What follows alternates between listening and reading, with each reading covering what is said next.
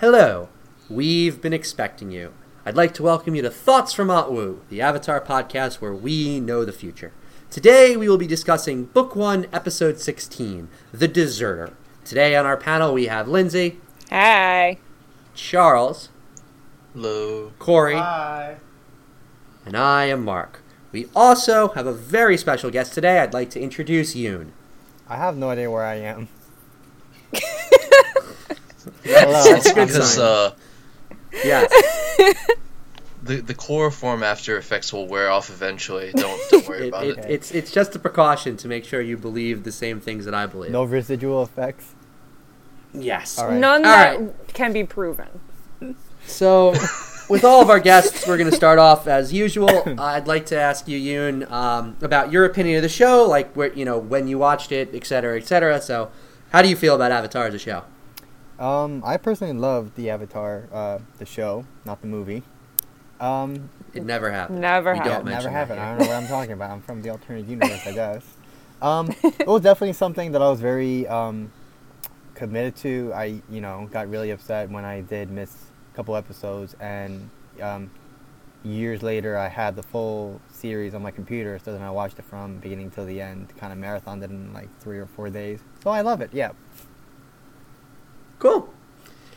Yeah, so we will get started. Our initial thoughts. Why don't you kick things off? Corey, give us your initial thoughts on this episode. I love this episode so much, like, from the start to the finish. Like, it's like one of those... I love the Fire Nation and their culture, and I really like the festival. I got really, like, Chinese-y vibes going from it. And it started off, like, I and then it went serious, and I think this is one of those, like, quintessential season 1 episodes. I love this episode so much. This is going to be a tough week. You and I are going to agree on a lot of things, I can tell. Oh, yeah. I don't like that. I don't like where this is going. All right, Linz, initial thoughts. I really like this episode. It kind of like what Corey mentioned. It has the cultural element of the festival, which I definitely always appreciated. Again, showing, because again, like, as we've mentioned before in so many other episodes, it's always like Fire Nation, war, death, and everything. And to see like a more almost like family friendly type of atmosphere of the Fire Nation, like with the festival, was really entertaining, especially having though that darker aspect of the Fire Nation, like with Sokka's joke saying, "Oh yeah, crowd, probably an execution," and I was like, "Oh shit," but it's just a really good episode, and it definitely lets you see more about just how far Aang does have to go, because clearly he's not, like, we already know he's not ready, but then this episode even emphasizes like him really like starting to realize like I have to get my shit together, because I don't know what the fuck I'm doing, and I'm doing this all wrong. Wait, Aang has to get it. Aang doesn't have his shit together yet? I don't know what you're talking about. Shocking. All right, Charles, go ahead. I'm gonna mirror all the comments everyone else said just now. I mean, no, like the festival scenes are great. I really do agree with Corey. You get a sense of like Chinese culture from it. And the stuff with how with Zhong Zhong about how it's like almost childish nature is actually making him inappropriate for the firebending Zhong Zhong wants to teach, or the restraint Zhong Zhong wants to teach. Really emphasizes that, oh shit, I'm not ready. I need to get ready and finish this in a year. I'd also I mean, we'll talk about this later in the episode, but I do like that he kept his vow until almost the very end of the show. That was nice. Yeah, we'll talk about that. All right, Yoon, your initial thoughts on this episode.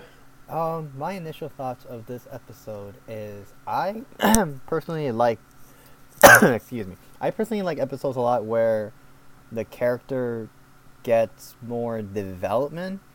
Like, for example, I guess in this episode is a good example where it starts off being really festive. It's really easygoing. No, like, hard, like, scary feeling about wars or anything. And then we see Aang, as initially as Lindsay has mentioned it, doesn't have his shit together. But by the as the episode goes on, he knows that he needs to get his shit together, and by the end, he I believe becomes a better person. He learned something. That's what I like about this episode. The fact that by the end of the episode, he has learned something. He has learned a lesson. He has become a better character, and that's what I think I liked about the episode the most. Mm-hmm. And Jung Jung's awesome. So Yes. Yeah. Yeah, I Jung Jung. Yes. I genuinely agree with everything that people have said. Personally, this is one of my favorite episodes. I'm a little bit less curious or less sure about it being one of the best. And it's one of those interesting things where you have to sort of break your own personal enjoyment from how good is it critically. Not that it's anything short of really good critically as well. But I do think that is rewatching it and being as critical as I kind of have to be for the podcast. There were little things that we'll talk about that I never really thought about before, and we'll get into those. But overall, yeah, I definitely agree. I think this episode does a great job with Fire Nation culture. There's a lot of small details in there that are really nice and bring some head. And I think it's just a good mix of the right amount of comedy, the right amount of serious stuff, the right amount of and then really heavy plot points that are eventually going to be a major drive of Aang's character as a whole. I think that episode does a really good job with Zhang Zhang, a really good job with Zhao. So yeah, definitely a great episode. One thing I want to talk about at the top that's interesting, and I agree with you guys about seeing the Chinese influences in the Fire Nation, but from what I understand of the show, the Fire Nation is supposed to be based on Japan, and the Earth Kingdom is supposed to be based on China. And there are moments where I can definitely see it, especially when you get into the homeland. It feels a lot more Japanese. Do you think that that's a function of, like, we're in kind of, because we are technically in the Earth Kingdom and we're kind of in more of a colonial area, or do you think that it's just, well, we'll blend Eastern cultures and, no one will really notice? I think... Go on.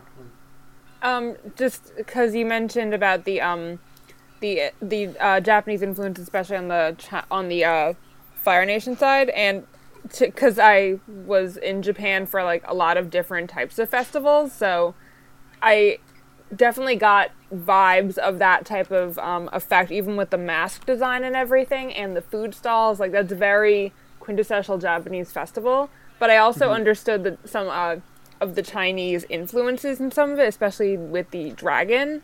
So I definitely have to agree with your first statement of almost like the combination of the two different cultures combining together because of the idea of almost like the imperialism and the assimilation of the different cultures in that area. Mm-hmm.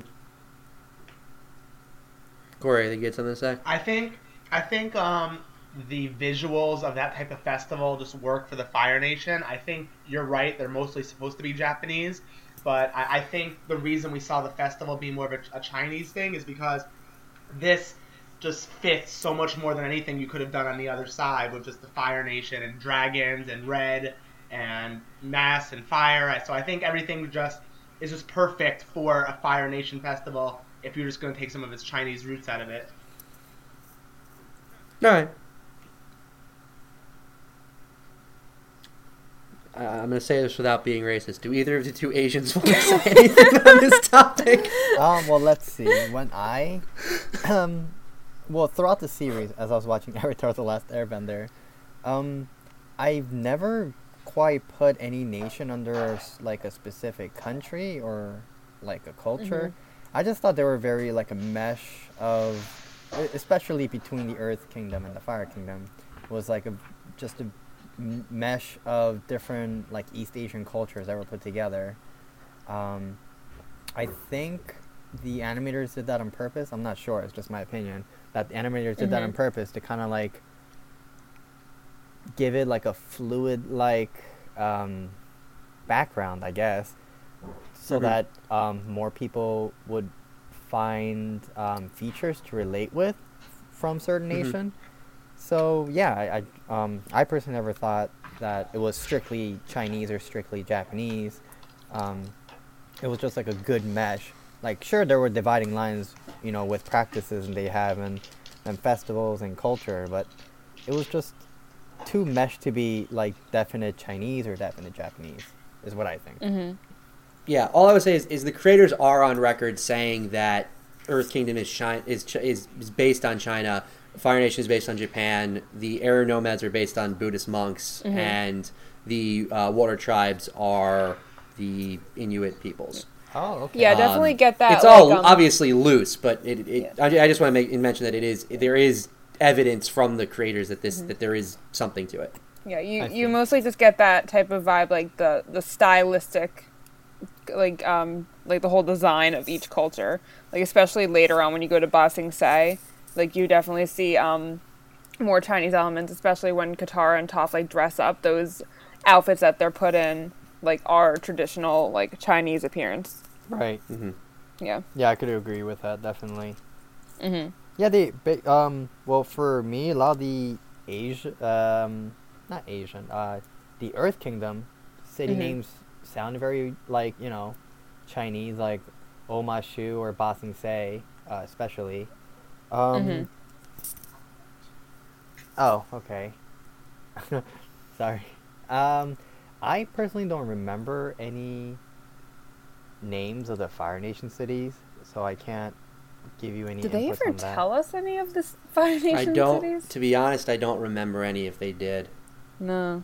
I'm sure there's something. There's got to be something, but Right. I don't know off the top of my head. Because one of the major side characters, Zuko, and Uncle Iroh are from a Fire Nation city, so they must have mentioned it somewhere. It's just, I guess. They're from the capital, though, and I think they just refer to it as the capital. Okay. So yeah, that's what I think. Fair enough. What about the other Asian in the chat room? Charles, anything to add? I feel as though the building and the festivals are one thing, and obviously we see the influence. To me, it's always been kind of mixed, and in real life, that's actually also the case.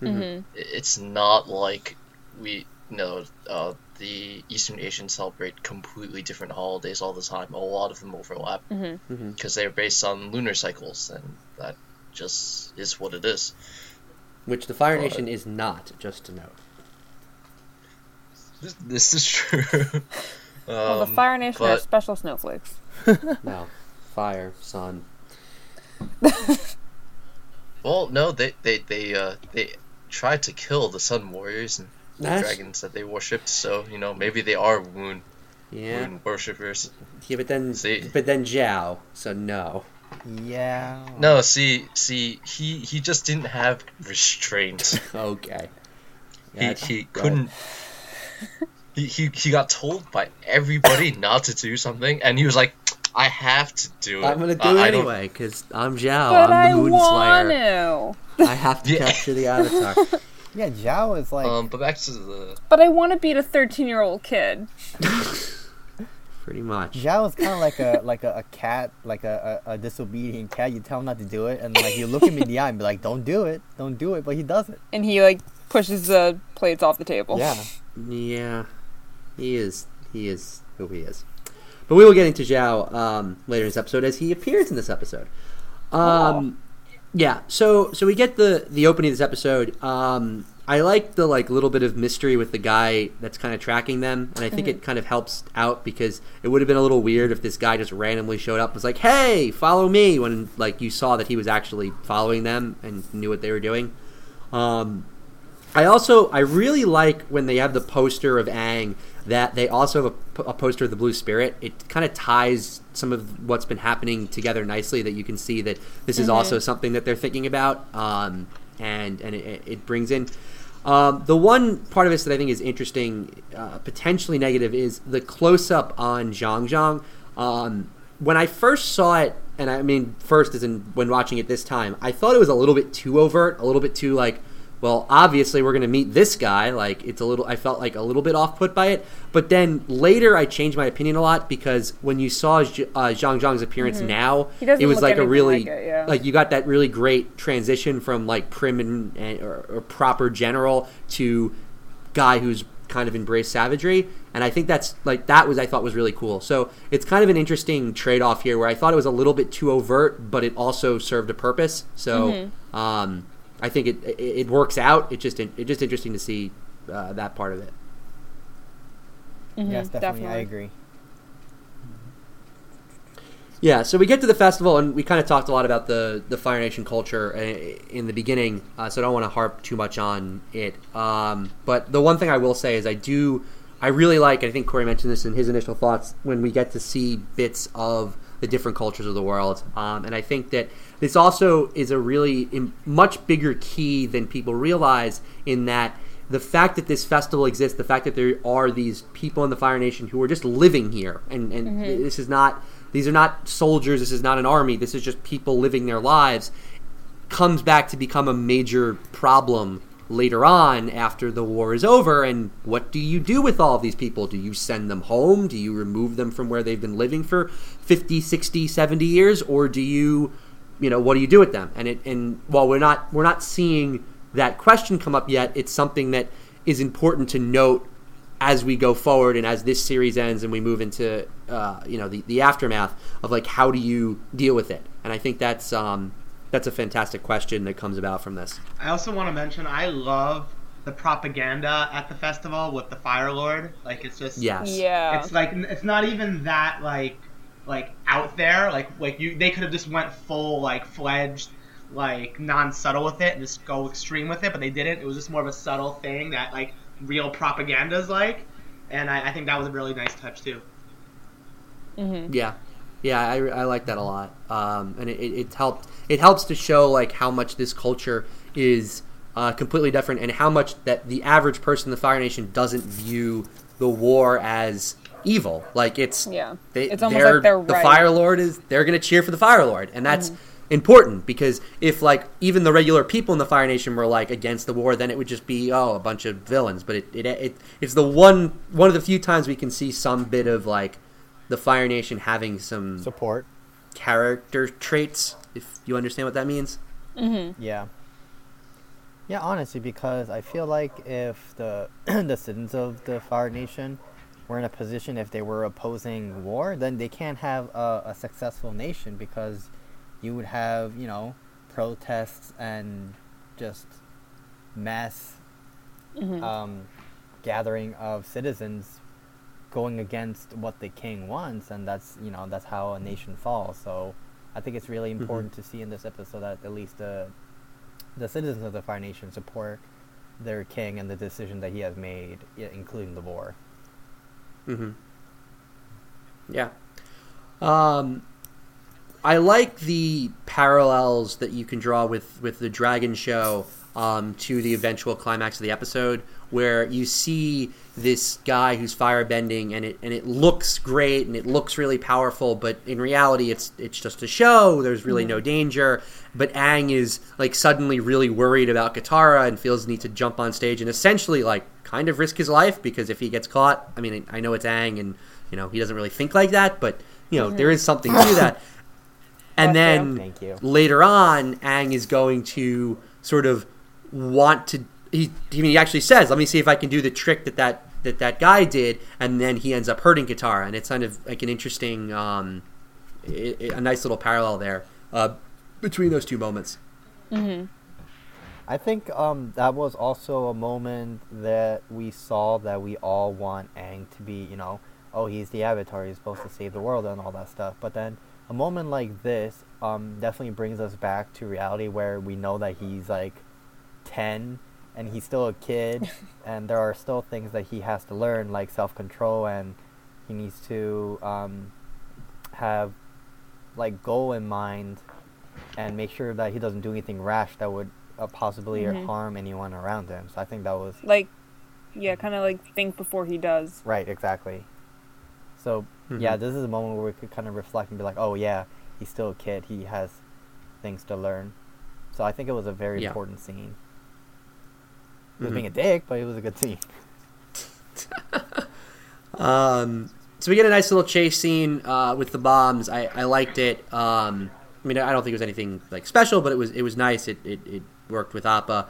And ending on the fireworks show was kind of a fun way to end. And also sort of reminded you that, again, we're at a festival, and for almost everyone at this thing, they have no idea that Aang was there and the Avatar was there, that for them it's just a festival. It could have been a much bigger deal there.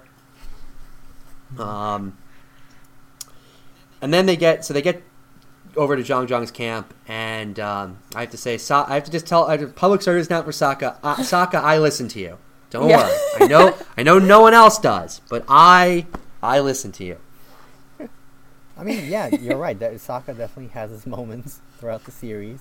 I mean, a lot of the times he's, people view him as like this loopy side character that doesn't really, contribute much to the group. But because, a lot of people are like, oh, he doesn't have bending, he's not as important as other characters. But I disagree with that, because he definitely has his moments where he shines, and he definitely contributes to the group for the protection and the well-being of the group.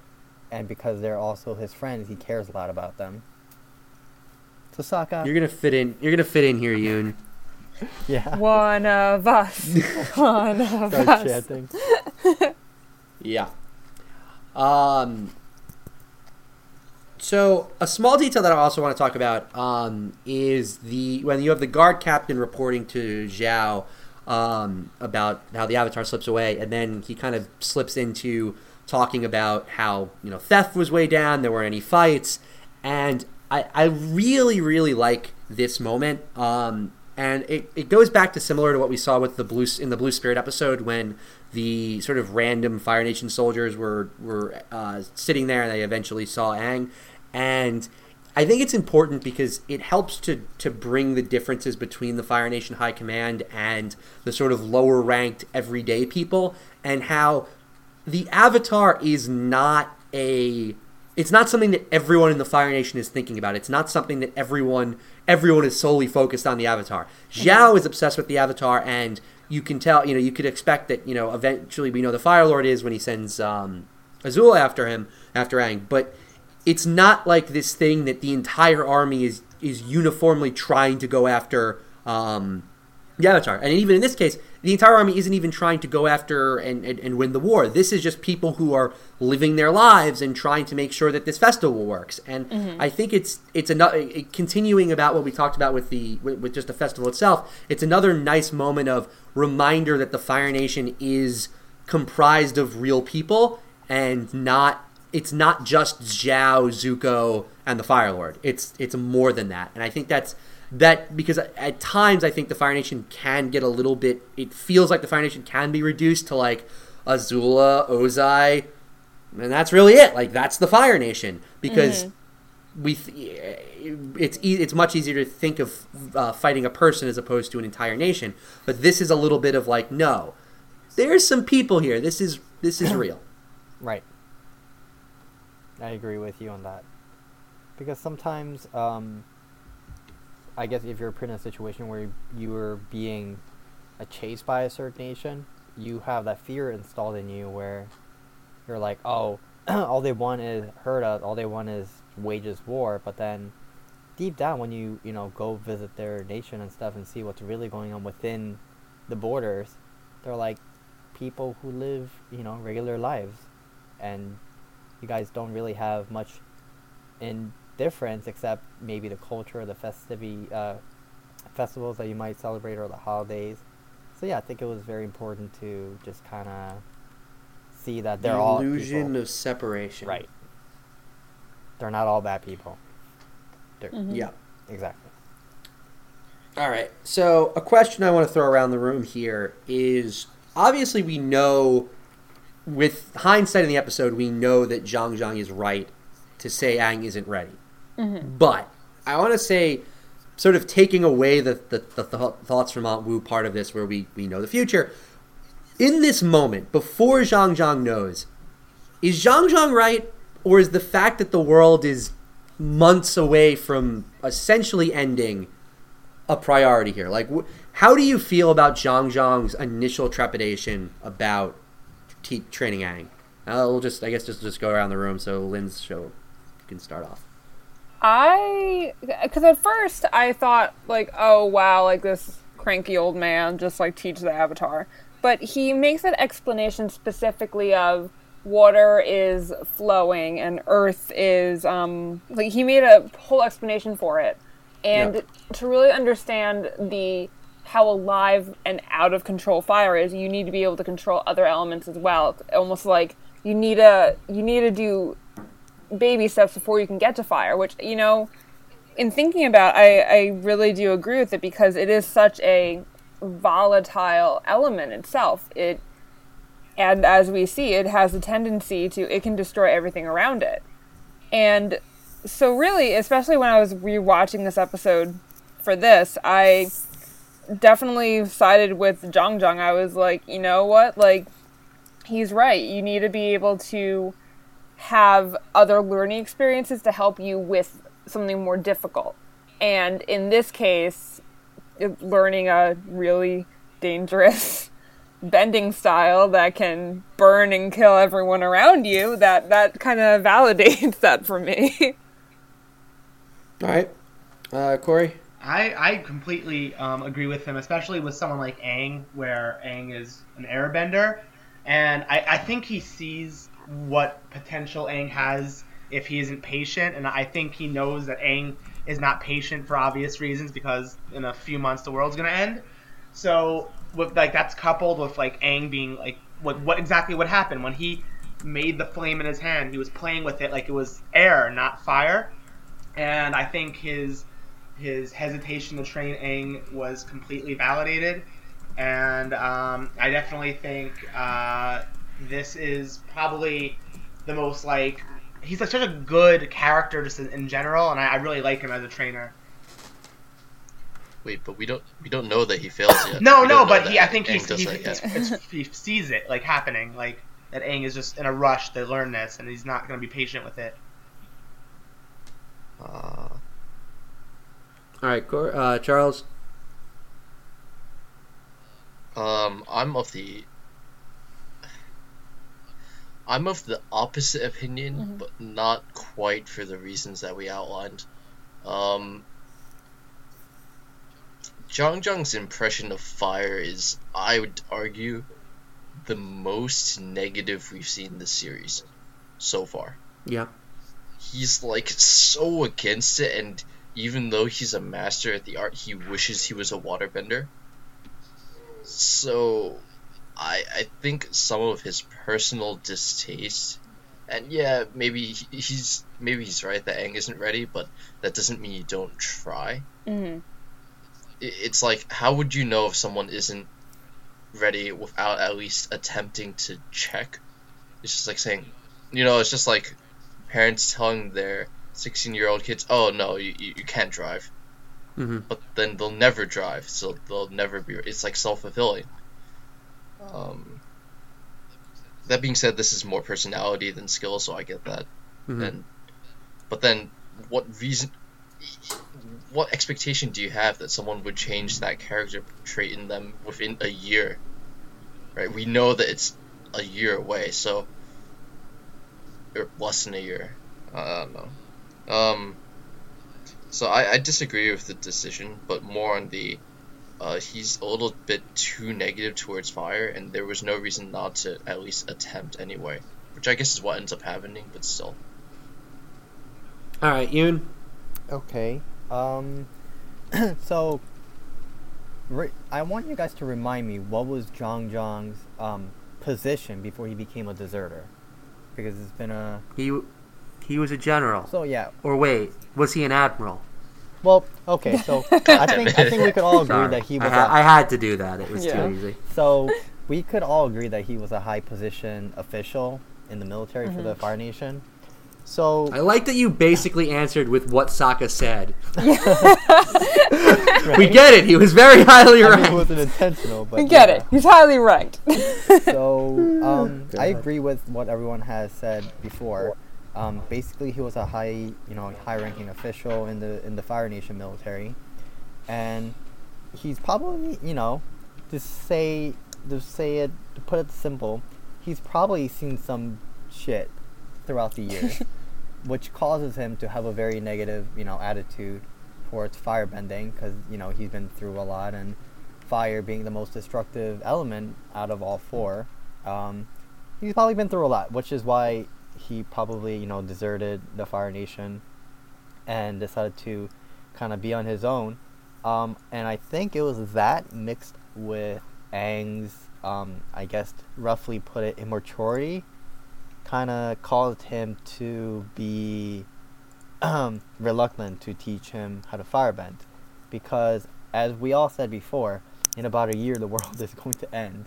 So, given I understand Zhang Zhang's point of view that he doesn't want to teach this kid who's very immature, who doesn't quite understand the full responsibility that he was given upon his role in the world.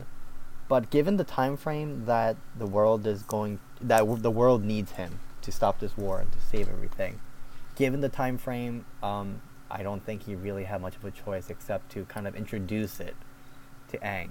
Because we all have this fascination, okay, let me stand corrected.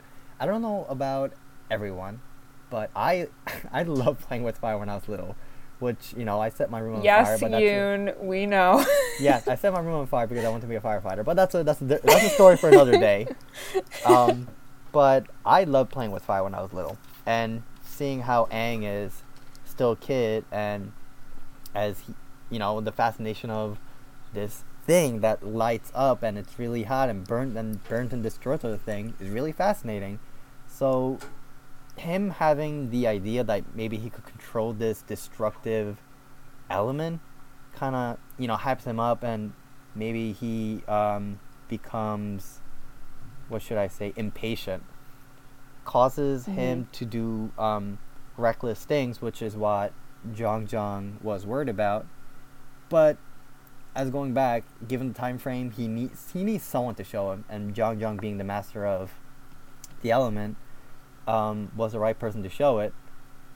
So I'm kind of in the middle about the whole thing.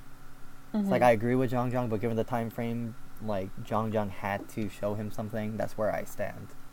I don't know if anything I said made any sense, to be honest. No, I get what you're saying. Yeah, I lean towards more or less what Charles said. I don't think it's as much that Aang isn't ready, so much as Zhang Zhang is not the right person to teach him. Because at the end of the day, Aang needs to learn firebending. He needs to learn it very soon. And, I mean, on something that you said, Lindsay, like, the idea of, he needs to learn water and earth first. I mean, not really. Roku learned firebending first, and then the other elements, and yeah, that's obviously his element, but, like, I'm not entirely convinced of the... I think that while Zhang Zhang has a point, and there is, like, something to the added danger of firebending, because you can firebend in anywhere, and you can make your own fire, and it adds a extra level of destruction. It's not like you couldn't really hurt someone accidentally by earthbending wrong. Like, when Zhang Zhang said, without the bender, a rock won't throw itself, without the bender, a fire won't start. Like, no, but I disagree there, because fire can spread out of your control. Like, if you, like, misbend earthbending, that's that. But fire, it spreads, and it can, it's a chain reaction. So what is an earthquake? That was what I was going to say. But while I was going to say that, I do understand what you're saying, Corey, and yes, I get the lack of stability, the unstable nature of firebending, that you don't have to try to hurt someone, but you accidentally, it's so use easy a little to fire happen. and it blows up in your face. Wait a second. We just saw this happen with waterbending like a few episodes ago, where Katara fucking whips Sokka randomly because she fucks up. But I just think that they're, like, when you're comparing magical fighting powers, I feel like I don't think it's as clear cut. Like, I understand what they're saying, and I completely understand Zhang Zhang saying it, because he, as we've said, is like, lived this life, and he's tormented by fire, and the world has been tormented by fire for 100 years. We've been in a war for all this time. I'm not as... I don't think it's clear cut. I think this episode wants it to be clear cut. It wants it to be Aang was not ready. He tried too fast. He's too eager. And we'll talk about Aang's eagerness in a little bit. But I think that I actually look at it a little bit more complicated, and I think they do a reasonable job at that. I think that when Roku shows up, it works, and that does well. I'm not as 100% as I think I was at one point. Like now looking at the show and understanding the sort of practicality of at a certain point, Aang just kind of needs to learn firebending. Mm-hmm. Right. So just to transition, because I kind of mentioned it, what I think is I think there are two true crowning achievements of this episode, and the first one is right here when Zhang Zhang sort of blows up at Aang, and we get the line of "You're not ready, you are too weak," and it's this scene is so perfectly done. And we can see the old master, and Aang is kind of begging, and he has no power, and Zhang Zhang's completely in there. And then immediately it switches when we switch over to the Roku side, where now Zhang Zhang is the one on his knees, Roku is the one in power, Roku is the one dictating this is how it needs to be, this is how the world, Zhang Zhang's kind of saying like, this is what the world is like. You haven't lived long enough to understand what the world is like. You're just a child. And then Roku kind of steps up and is like, you're not the Avatar. You can't understand what is important here. And I just think that the way this scene is done is so fantastic. And I really can't get over it. It's just great. Yeah. We're talking about Roku. Corey, I'm sure you have something to say. No, not today. Oh, Right. what? You feeling okay, buddy? Something's wrong. What was in that food you were eating before this? The Earth is out of alignment. It's funny because I actually have a lot more to say about Zhang Zhang than I do about Roku this episode. Well, no, I'm not saying about Roku in particular. I'm just saying this scene. Like, do you agree with me that this scene is well Yes, done? absolutely. Okay. All right. That's fine. The one thing I could say about that scene is that Roku is kind of the one that shows up and says, well, you don't know what it's like. Like, you won't know because you don't know what it's like to be an Avatar. Yep. Like, I believe that is something that, I don't know if it reappears throughout the season, but I feel it that way because, like, everyone just knows they're the master of one bending. Like, even, no matter how hard you try, but at the end of your life cycle, the maximum you could get is being the master of your element. Being the Avatar who has to master all four elements, no one can really understand what that feels like, except if you are the Avatar and all the past Avatars that you get to talk to in the Avatar state. So I think it's important that the scene points out how hard it is to be an Avatar because nobody else in the world can understand. Yeah, you have no one to relate the complexity of being an Avatar and how you have to kind of stay out of what's the word I'm looking for? I don't think the Avatar can be favor of one nation. He just kind of has to be the peacemaker if things were to happen. He's gonna have. They can. It's just they're not supposed to. Right. Yeah. Now, speaking of Roku, though, another question I want to throw around is, why doesn't Roku know that Aang isn't ready? Like, this isn't something that I'm kind of curious about because is this actually Roku? Like, is Roku showing up here? Is like Aang kind of going into the Avatar state for a moment and Roku shows up like we saw in Solstice, or is this just kind of Zhang Zhang's visions, or is this actually just a manifestation of Aang's inner emotions? Because I think they all lead to different circumstances here. Because if Roku is actually showing up and this is actually Roku, then the way I see it is this has a lot more to do with Roku's own personal feelings of his failure, because you know that he blames himself for the state of the world and not stopping the war. And you could almost be like, well, is Roku stepping in here not because he thinks Aang is ready, but because he is ashamed of what the state of the world and wants to bring the world back into balance as quickly as possible?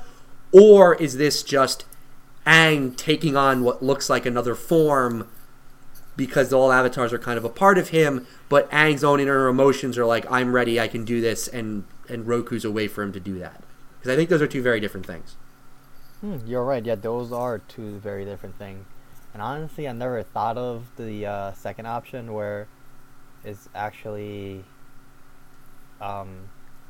just using the image of Roku to kind of say the frustration.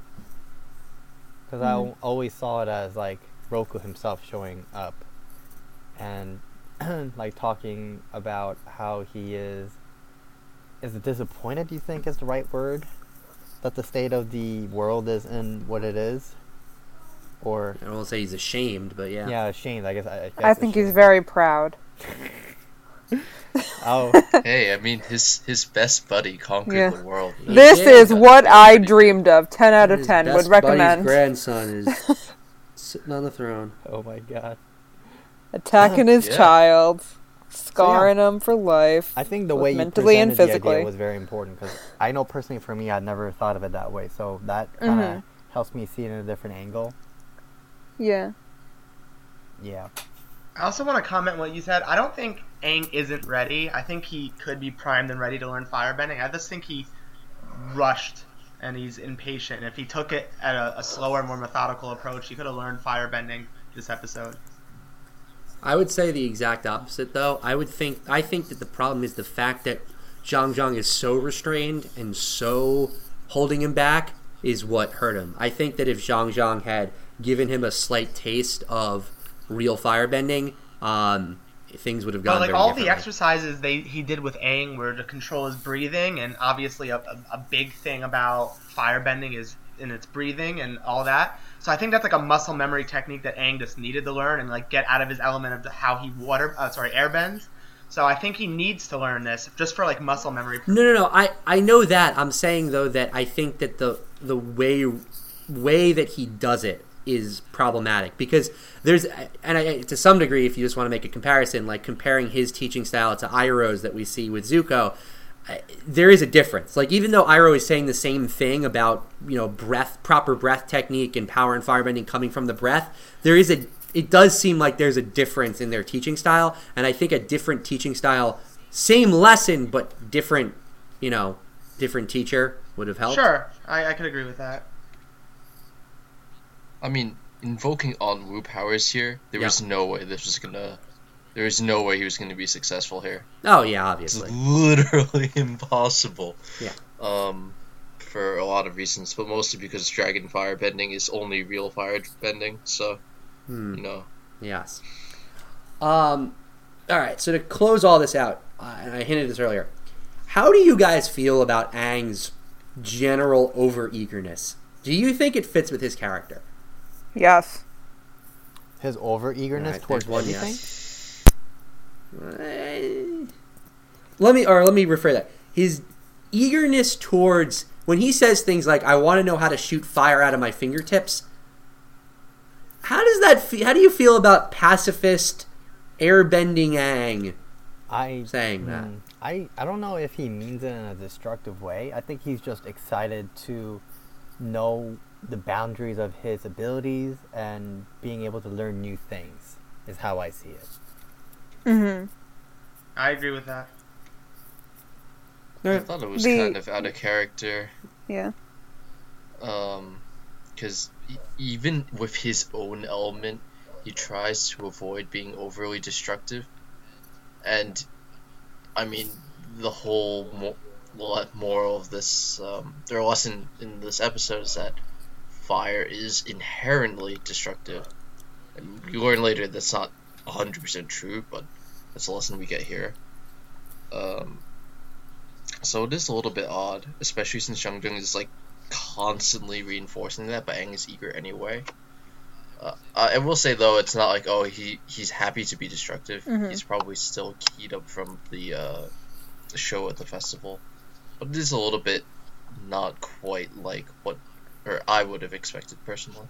I kind of didn't really see anything really out of character for him because for him it's that excitement of wanting to do stuff. Like even with waterbending, he goes like, "Wow, yeah, I can't wait to learn. Let's do it, Qatar. Yeah, let's go. Let's learn, like, all that fun stuff." And I mean, it's a lot more of him being like freaking out and Guitar saying, "I could show you some of the stuff I know," and Aang's like, "Okay." I don't know, something about it's him not I always this. get very eager. Oh. And now he has the possibility to learn a new element, and he's like, "Yeah, let's do it." Like he just wants to go into it. He is this eager regarding earthbending until he finds out he can't do it. But I don't know so much about the waterbending side. The way I see it, it's like although Aang is a airbending monk, it's like just because you are born into not monkery. That is not the right word. Just because he's born into the lifestyle. The monk lifestyle? Yes, exactly. Just because he was born into a monk lifestyle, he's not going to be automatically, peaceful and pacifist and loving nature. That's something that he has. But he is. Yeah, He is an airbender through and through in pretty much every other moment. right. But I feel like because he's only experienced that kind of lifestyle for 10 years of his life. I mean, sure, that was his entire life. 12. Sorry. He's 12. So, yeah, so he's only been exposed to that kind of lifestyle for 12 years. And of course, he still has lot of things to learn about, airbending and the life of a monk. Because of he's still a child at the end of the day, I guess is what I'm trying to say. Even though he was born into lifestyle of a monk, he's still a child in the end. He's still very curious about the world and especially learning new things. He gets very excited. So it's like, yes, it was out of character for him as a air nomad monk, but I think it was in character as him being a curious kid that he is. I agree with most of that. I mean, obviously, I say this like every week, but like when you get down to it, when you have a character whose entire character can be summed up in the tension between being the Avatar and being an airbender, and after this episode, we see that completely with Aang's total detesting of fire, and until the guru, he doesn't even face what happened in this episode for a season, for a full season, and like. It's not terrible, and I understand the sort of curiosity of Aang, and Aang can be someone who is excited, but I agree with Charles where there is a little bit of me that's like, Aang's not exactly like this terribly impatient, can't, I don't know. It's just a little bit. I think it's just a touch out of character for him. I mean, to me, Aang's like, he wants to jump into stuff, but then he also clearly knows there are situations where he has to be, calm and focused. There's no way he got that good at airbending without, some restraint being part of his character. And we see that later on in the series, although you could say he matures. So I guess they forced his, over-eagerness a little bit. Like, it's a fine line, right? Because we know Aang is really energetic and eager as a person, but then parts of this are too much. I don't know. Yeah, it just the fact that he seems so eager. When they're walking up the mountain, he says, "Oh, are we going up here so I won't burn anything with my fire blasts?" Like, I feel like Aang would be the type of I don't want to burn anything with my fire blasts. I mean, we saw in the spirit world how just devastated he was at a burnt forest. That is true. I could agree with that. I don't know. I don't think it's damning. I think this episode's I don't think it's hurts episode all that much. It is a little bit of something to think about. That said, speaking of really out of character things, when Aang is first told to concentrate on the sun, and Katara and Sokka start laughing, I have no understanding of why Katara would be laughing in this situation. That is so out of character for her. And Katara is not far removed from really struggling with waterbending, and it wasn't like Aang was making fun of her during that. Aang was trying to be very supportive, and she kind of treated him pretty terribly in that moment. I just that doesn't make sense. Sokka would be laughing. That's his character. He would find this funny. I don't see Katara finding this funny. How old is Katara? I mean, she is definitely 14. She's 14, so she's definitely the most mature one of the group. Kind of. I mean, she does have moments where she expresses how childish she is, but I guess maybe it's not really it doesn't count now, but later on she kind of has like this mother-like characteristic where she kind of Oh, it counts now. Okay. She's it's not even a childish thing. Like this is not me like, oh, Katara was immature. It's just like Katara's not the type of person to like laugh at that. Like Katara is much more of the type, I feel like, to be supportive and be like, Aang, you need to listen to your teacher, and you know, if this is what he's telling you to do. Mm-hmm. Well, actually, you brought up how shitty she was last time when they were learning waterbending together. And maybe this is some maybe she's holding a Like a grudge. residual grudge. Yeah. She's holding a grudge and now is like, haha, I might be bad at waterbending, but you have a shitty teacher at fire. I just Yeah. Just very not You're Katara. not a prodigy at everything. I But kind it's of not like she's like this in the Earth when Aang fucks up at Earthbending, and that's much more actively funny when he just like literally can't do it. Yeah, well, that was a long time later, after she came into her own with waterbending and no longer is a reason to make fun of Aang. I kind of just because I'm not gonna lie, I didn't think anything of it until you brought it up.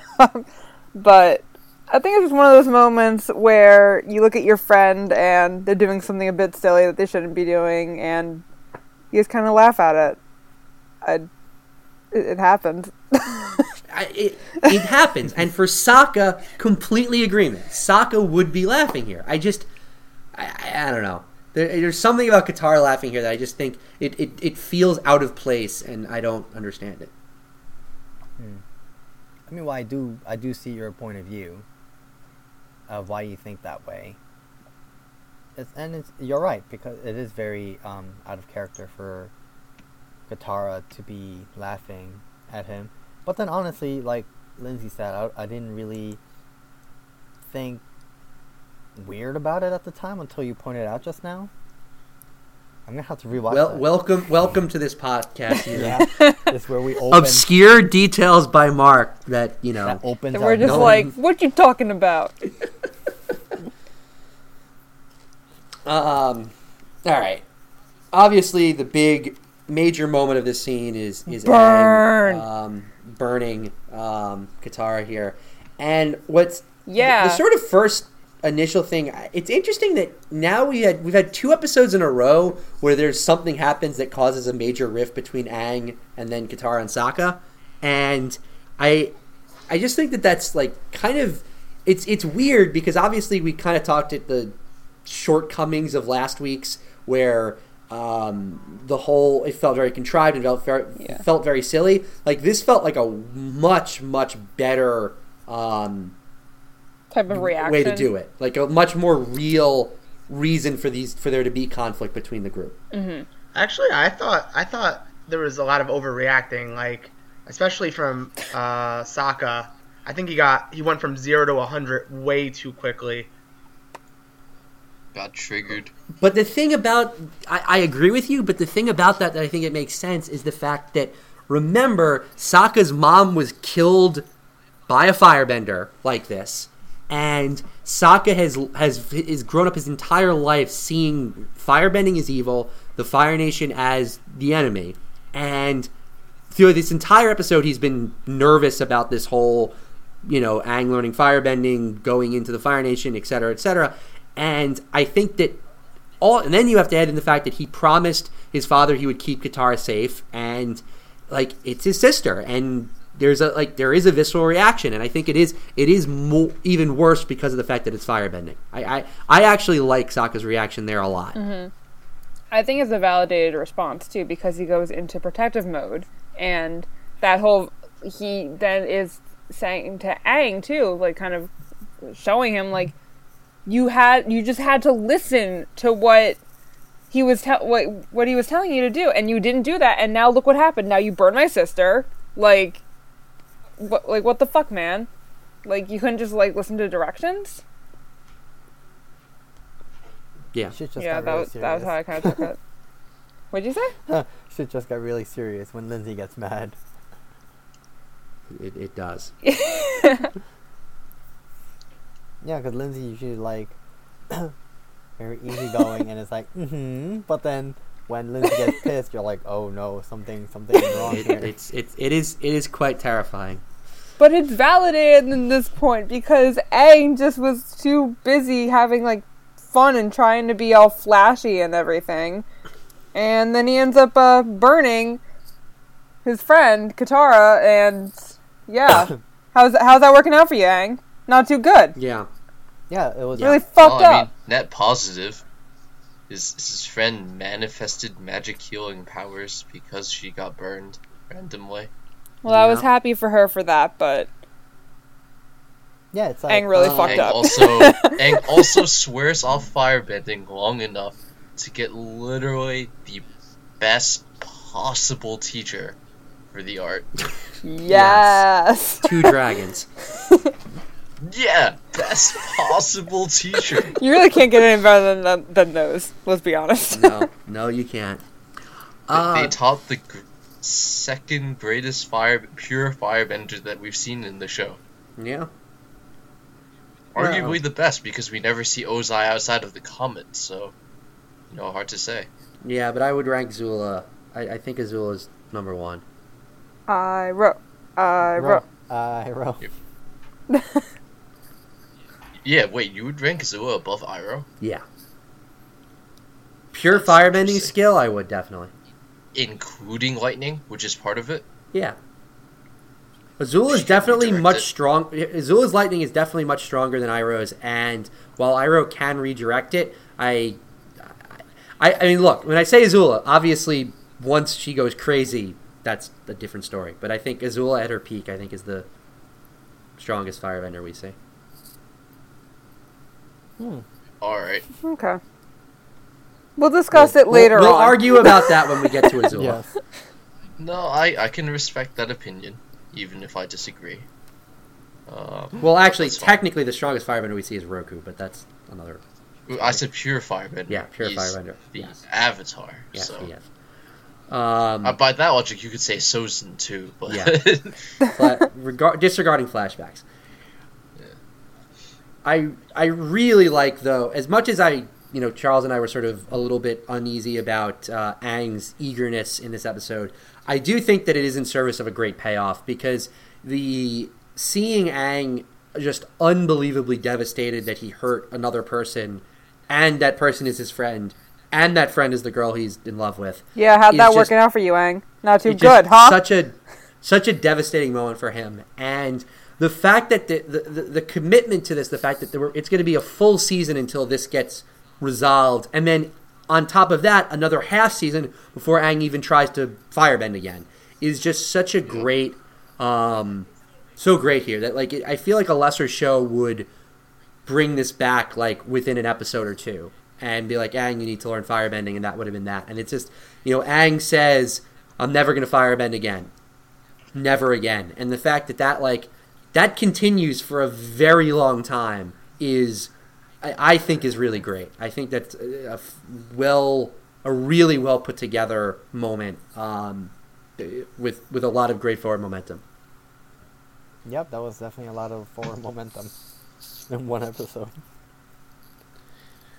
So then they come out, and what's interesting is the fact that Sokka not only blames Aang but also blames Zhang Zhang, and Zhang Zhang just goes, I know, it's my fault. And I just think that's interesting. You can see just how much Sokka is so incredibly against firebending, and he's just gonna blame anyone who has this ability. And then Zhang Zhang, who carries all this personal guilt in of itself, there's no fighting, there's no your friend was impatient, didn't listen to me. It just, I know, it's my fault, I taught him.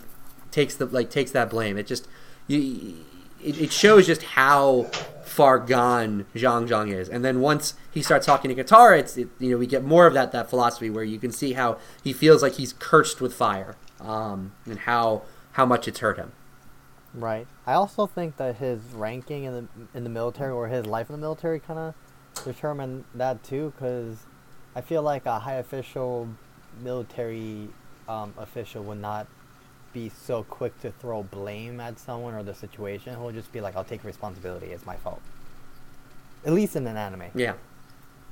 Well, I also think Yeah. he just hates Yeah. firebending. He like, you're right. Once like he realized Katara healing herself, he's like jealous of waterbenders' ability to heal and not destroy. So he just like also on the means of like, "Oh, I have to teach more people this like destructive art. Like he's just done with it already. He should meet Hama. He is so done. He should what? So You done. said he should be a llama? What'd you say? No, I said he should meet Hama. See Ah, that what makes more bloodbending sense. is, and then he'll be less like less into this whole. Oh wow! I wish I was a waterbender. Yeah. Maybe he just preferred to not be a bender at all. Yeah. Be a normie. Just a regular Jong guy Jong's playing got pie some show. deep issues going on. Yeah. And then we get the fact so Zhang Zhang meets up with Zhao and kind of we get at least one moment where you can see that Zhang Zhang is a very good firebender, even if he's not going to fight. Like the wall of fire he makes is pretty impressive. So I'll give him that. Now that's how you make a grand exit right there. Yes, Surround yourself in And- flames. and run. Do you think? And also, yeah. Do you go think ahead. the Zhao like sub arc was like necessary this episode, or can you have just told the same episode without that happening? Yes, I would. I would say that.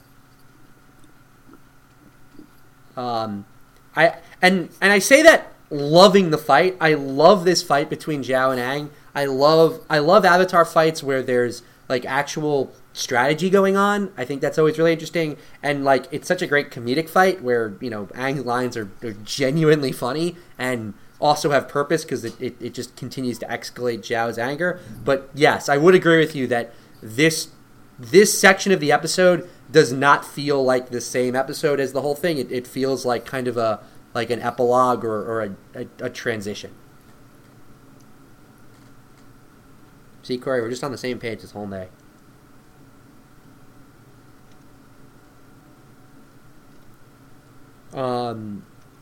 Just to backtrack for a quick second, we'll finish up the fight. I find the scene with Aang when Katara goes to talk to him, just having Aang just kind of encased in shadows, sitting in the same sort of posture as Zhang Zhang was at the beginning.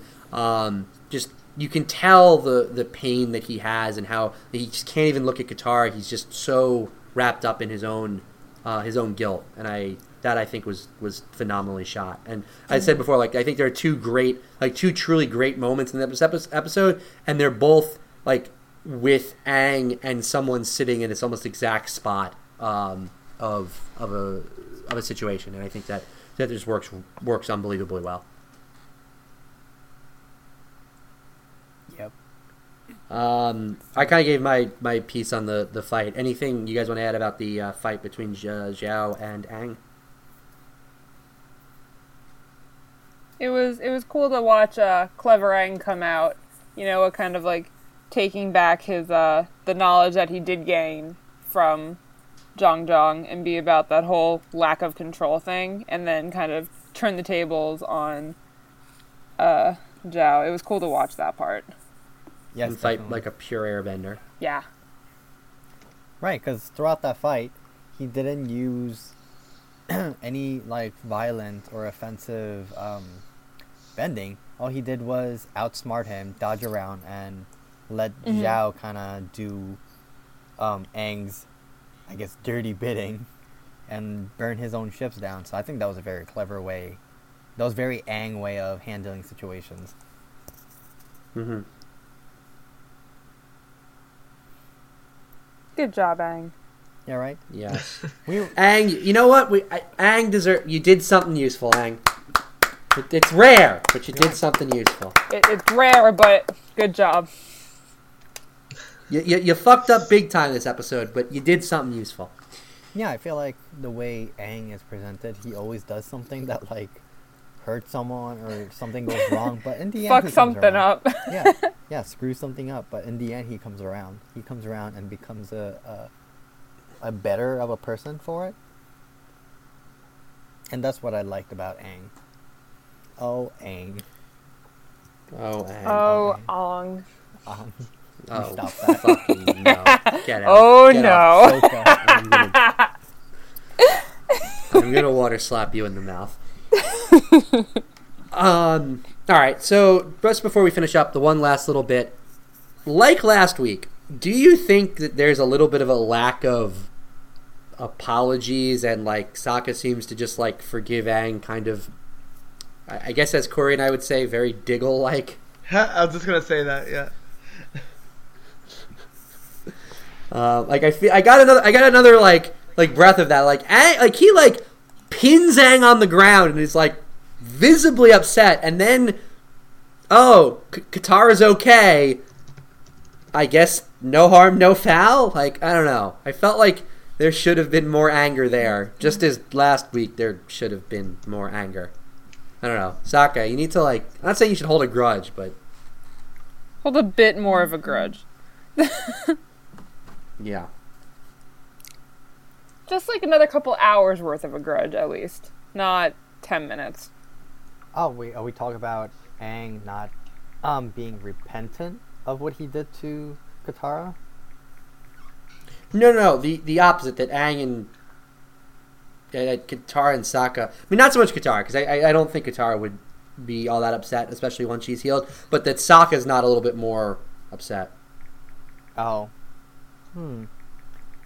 Yeah, I guess he 'Cause- should have been yeah. more... Because we saw him get really upset already. And Right. then just kind of Yeah. at the end, they're just like, okay, let's go. Like, there's no even, like, questioning glances or anything. Like, I don't know about those. Yeah, knowing Sokka, Yeah. he Well- would have been happy that his dear sister was okay, but I feel like he would have been more like, okay, I'm still keeping a close eye on you because you messed up and hurt my sister. So I think he would just kind of... Or some kind of words like that. Or something like, Yeah. even, like, don't do this again. Like, if someone tells I mean- you something, like, maybe put that more into consideration. Like, Right. think before you act. Yeah, some like, stern talking, like, it's okay that things turned out well this time, but you do this again and consider yourself out of this squad or something. This squad. The squad. No more squad. Sokka- Avatar squad. Sokka squad. The Sokka squad. I like that. Yeah. All right. So with that, we will start to wrap up and do our final thoughts and our rating. Because we have a guest here, I will go through the rating scale just one more time, or not one more time because I'll do it many more times, but once again. So a 5 in our rating scale between 0 and 10. A 5 is average, 0 is dreadful, 10 is phenomenal. So you can kind of use that to gauge things. And we're rating against all of television, not just Avatar. So just because an episode might be a good episode or a bad episode of Avatar doesn't mean that it's it's against all of television. So it's just an important note. So Corey, why don't you try and give us your final thoughts if you can hear us? I love this episode so much. I love the culture behind it with the Fire Nation. I love watching how to train just like a firebender. Like I agree with you guys a lot. He was like a very skittish to training, but you still got some of the basic techniques like breathing and just pure meditation and just being calm and collected and just channeling your energy in the correct way. I love the festival in the beginning. I thought the ending was kind of, just forced just to show like a nice action scene and to help take away from how heavy it was with Aang burning Katara, but that didn't hurt the episode. Overall, I think this is one of my favorite episodes of Book 1. I think it's a 9.2. Okay. Lindsay? So kind of going off of that, like I mentioned earlier, I really like the cultural aspect, especially of the festival. It shows like a different side from the Fire Nation than we, again, normally see. And it's also a good use of really introducing what firebending really is. Because at this point, we already know about the dynamics of earthbending, like the free flow type of spirit to it. And we also then are familiar with waterbending. So to really find out more about firebending itself and the dynamic of it was really interesting. Definitely a lot of really good moments, especially with the kind of like the aftermath and effects of what Aang ends up doing. And I honestly really like the appearance of Zhao, which is ironic because I hate him. But I think it like ended up tying together pretty nicely. So I think I'm going to have to give this episode a 9.1. Okay. Charles? Yeah, I don't really have any like distinct comments from everybody else. Just that I really do appreciate how well they set up Zhang Zhang as a character this episode. Just in terms of how he acts, how repentant he is. Like, clearly the animation's great as well, not always, but it's back to form this episode. Cultural stuff is great, and the portions where, like, as Aang is learning his lesson and as the episode is wrapping up, were really fantastic to me, because it shows not only is he repentant, he's also been able to take something, like, actually take something away from this, not just I won't do this, try this anymore. All in all, compared to everything, I think I'd give this episode a 9.3. 9.3. Yeah. Alright, Yoon? Let's see. Well, I definitely like the introduction of Zhang Zhang in this episode. I think it was very well done, like it was previously stated.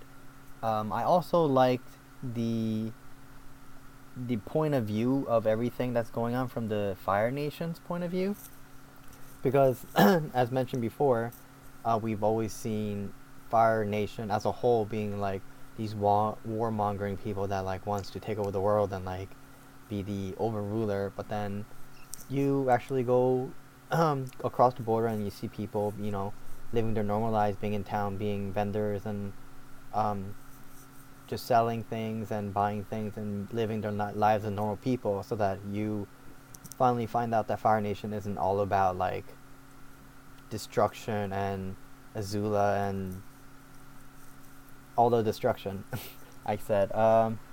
Also, I really liked how we saw Aang go through this process of being really excited and being careless, hurting his friend, repenting for it, or kind of looking back to it, and then seeing his old wittiness at the end of the episode when he's fighting Zhao.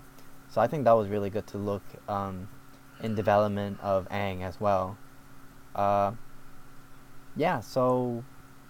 I really like the episode, but I'm more of like a action person, and it didn't really have me on the edge of the seat the entire time. So I think I'm gonna give it 7.7. Okay. I think this episode, it definitely has two like absolutely phenomenal moments. I think this episode has great forward momentum, and it does some really good things.